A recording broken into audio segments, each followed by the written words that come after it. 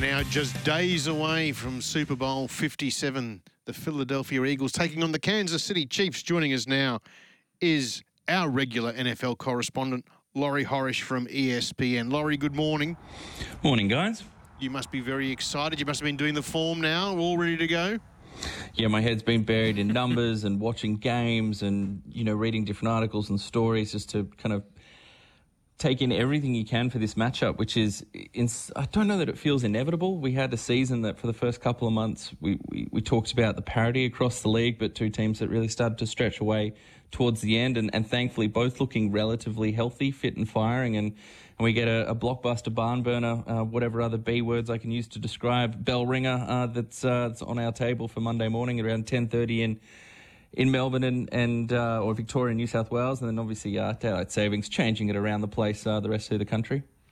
And Laurie, a lot of people remained unconvinced about Philadelphia as they had their march through the season, but they're through to obviously the Super Bowl. I mean, were you one of those who were sort of unconvinced, or did you always see them as a very strong likelihood of getting there? And can they go all the way once you've done all your research?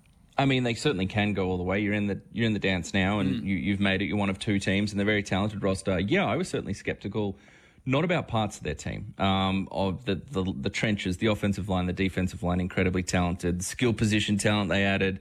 The defensive secondaries had moments where they've looked entirely dominant against some better quarterback competition. A couple of questions asked, but massively improved from where we've seen in recent seasons. But look, so much of this conversation's been around Jalen Hurts, a young quarterback who's exceeded expectations. Put my hand up, certainly exceeded my expectations. Massive improvements in operating in the middle parts of the field. He's someone who liked to pass towards the sidelines, didn't read it all well, read out his progressions, go from first target to second target to third target to fourth target, particularly across the middle of that field too well coming out of college and in his early time. But he's shown improvement there. But I think there's two teams that have got here in different ways. There's been so much talk.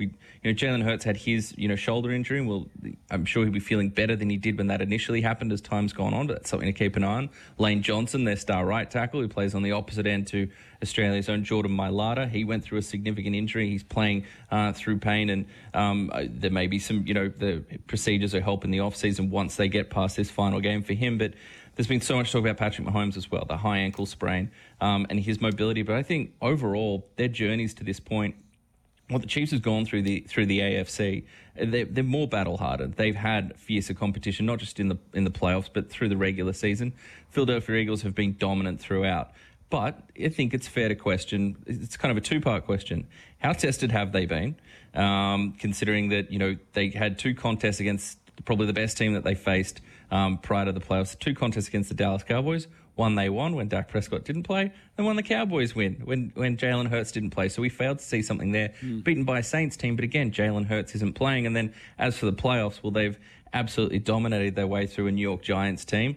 And then they, a bit of a fizzer in the NFC title game against the San Francisco 49ers with the injuries to Brock Purdy, then Josh Johnson, and then Brock Purdy stepping back out in the field with the inability to throw the ball. So the second part of that question is, does it matter? Does it matter that they haven't been that battle-tested, given that they're healthy, they're playing confident football, they're playing strong physical football up front, and they've made it to this final stage? That's a narrative that we can talk about in the lead-up, but ultimately we're going to find out how much does it matter when you haven't had the toughest strength of schedule, but you've been so impressive throughout. Now you're leveling up against different type of competition in this final big showdown.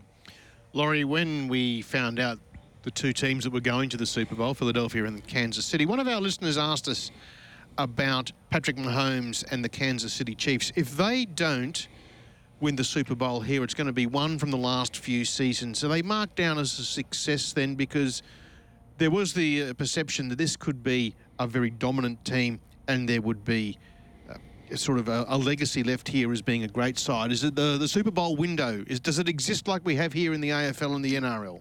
Oh, the Super Bowl window. Look, I'm going to borrow a line from Joe Burrow that he talked about his Cincinnati Bengals and their Super Bowl window. The window's open as long as he's the quarterback of Cincinnati. Same applies for the Kansas City Chiefs. You've still got Patrick Mahomes there. You've still got Andy Reid there. You've still got Travis Kelce there. Chris Jones, dominant defensive lineman, number 95. Keep an eye on him. You still have these core pieces there for now, hopefully for the future, particularly with someone like Chris Jones. But this is a year that the Kansas City Chiefs were meant to take a bit of a step back on offense. They offloaded Tyreek Hill, their explosive wide receiver, for some the best wide receiver in the game today. They're playing, you go through the list of wide receiver talent they have. Travis Kelce's a future Hall of Famer at tight end. But a wide receiver, Sky Moore, a very young player early in his career.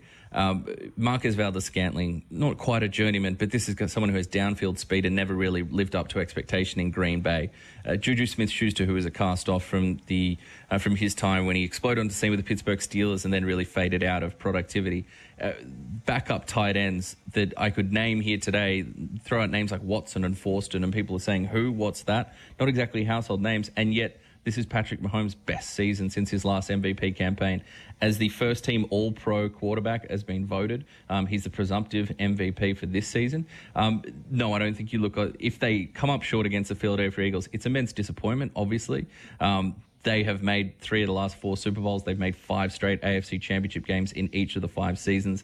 Patrick Mahomes has been the starting quarterback for the Kansas City Chiefs. But no, you don't look at it as a window closing, and you don't start throwing any, type of words about, how they fare in Super Bowls. They can't win the big one. They've already done that. Look, Super Bowl contests can come down ultimately to luck. That can be part of the process here. Balls can bounce, as we see with our footy games here, whether it's rugby league, rugby union, AFL, whatever it is, an oval ball, even if it's a little pointer in the NFL, can bounce funny ways. These things can happen, but no, Patrick Mahomes' legacy isn't defined by this game. His legacy is defined by what we see for the next 10 years. In saying that, if we're talking about 2 Super Bowl rings for Patrick Mahomes at this stage of his career, when he's been the centerpiece of that offense, more so than one Tom Brady was early in his career, if he's been the centerpiece of that operation and we're 2 Super Bowls, now we're starting to get into some very, very rarefied air, not just with how he does it, the flair we see, the creativity we see. Now we're stacking up those numbers. Now we're stacking up those trophies, those shiny things we like to judge people on. Now we're getting into some very, very interesting conversations.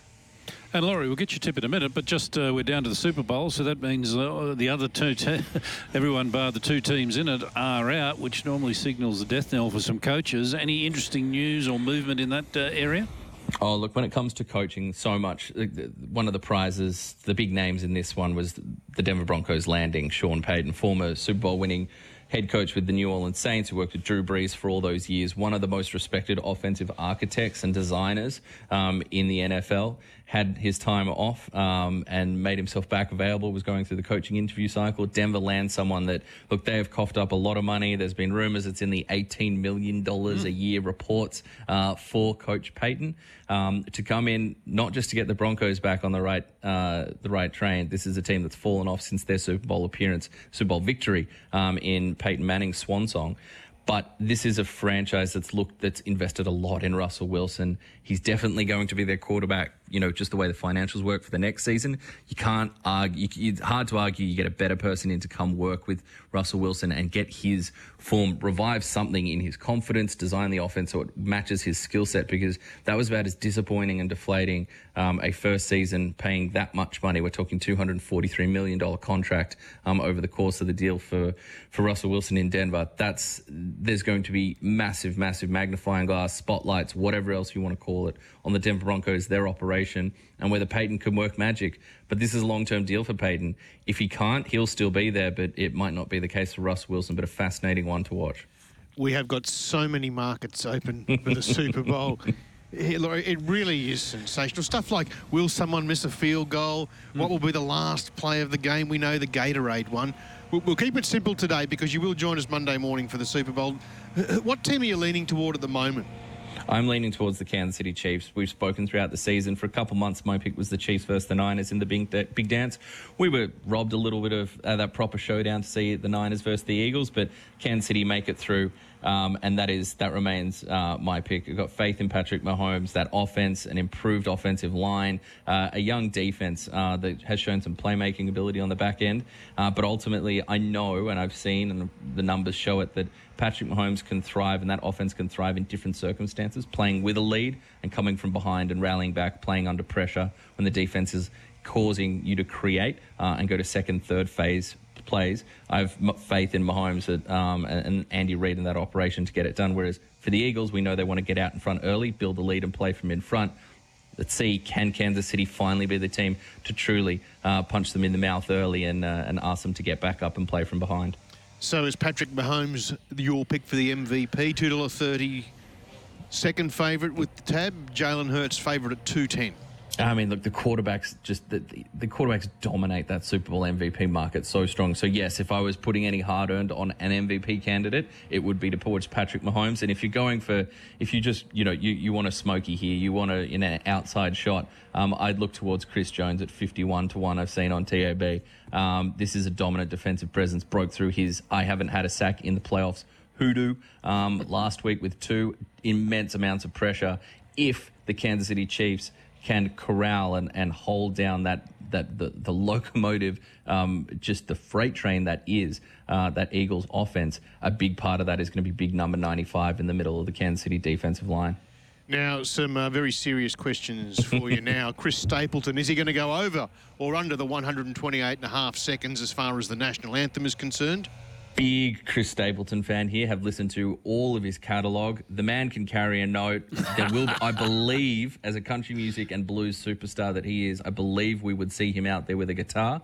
That allows you to control the tempo. You're not going off the traditional track there. You can really own the space there. We saw that with Eric Church, another country superstar. I prefer Stapleton over Church, but another country superstar had the guitar out there, went 2 minutes and 17. That line moved up from, when it opened in the States, it was around 2 minutes and 1 second, 2 minutes and 2 seconds.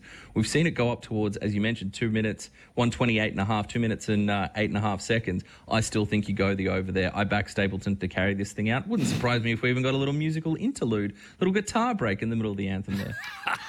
Now, is Rihanna going to open with Stay? Because surely she's going to keep Umbrella till the finale. So what's your thought there? Look, as always, you and me and our music taste is lockstep. I'm with you that she will close with Umbrella. That just seems the type of song that you'd close with. It's a perfect finisher. Stay seems to be firming. You're starting to see it creep under that $3 mark. Hasn't gone to that point where it's like, oh, it's $1.20. Someone knows something. But if I was designing this set list, which I'm not, but if I was, I like This Is What You Came For. I think it's a slow build to open, some very appropriate types of lyrics, really setting the stage, and then about 3 or 4 lines in, the beat picks up, and you can do about 40 seconds of that song, and it moves you into the rest of the show. That'd be mine. I think that's around the double-digit mark, but look, $10. Stay. $10. And look, I will confess to anyone out there that is possibly thinking of putting their cabbage on any of this, I have not been right on the first song in quite some time. The anthem, I've got a little better form. Over 28.5. Is he the guy that had the duet with Justin Timberlake? He did do one with Justin Timberlake. Justin Timberlake, not my favourite Super Bowl halftime show. He did do a duet there. He's done covers of Metallica as well. But this is one of his most widely known song would be Tennessee Whiskey.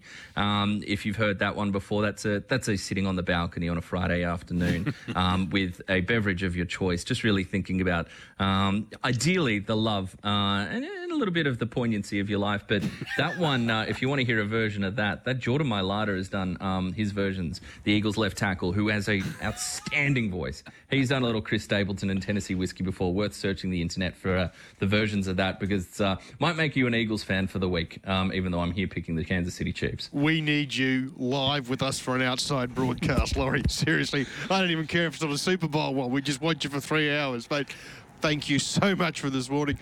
Taking all that on board, looking forward to chatting you on to Monday. An absolute pleasure. Your people talk to my people. I'm sure we can make that happen one day. Thanks, Laurie. There he is. Laurie Horish from ESPN.